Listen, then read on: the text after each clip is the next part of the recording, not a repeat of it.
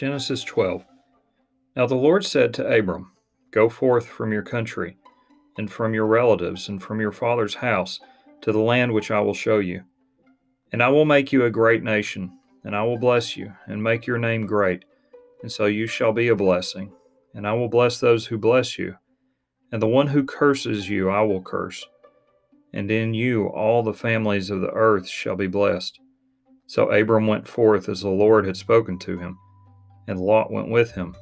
Now Abram was 75 years old when he departed from Haran. And Abram took Sarai his wife, and Lot his nephew, and all their possessions which they had accumulated, and the persons which they had acquired in Haran, and they set out for the land of Canaan. Thus they came to the land of Canaan. And Abram passed through the land as far as the site of Shechem, to the oak of Moreh. Now the Canaanite was then in the land. And the Lord appeared to Abram and said, To your descendants I will give this land.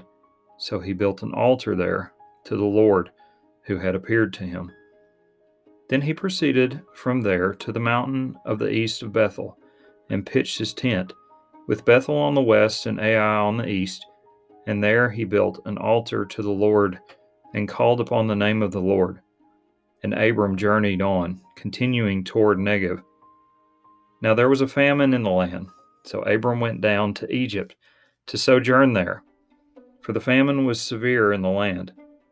And it came about, when he came near to Egypt, that he said to Sarai his wife, See now, I know that you are a beautiful woman, and it will come about, when the Egyptians see you, that they will say, This is his wife, and they will kill me, but they will let you live.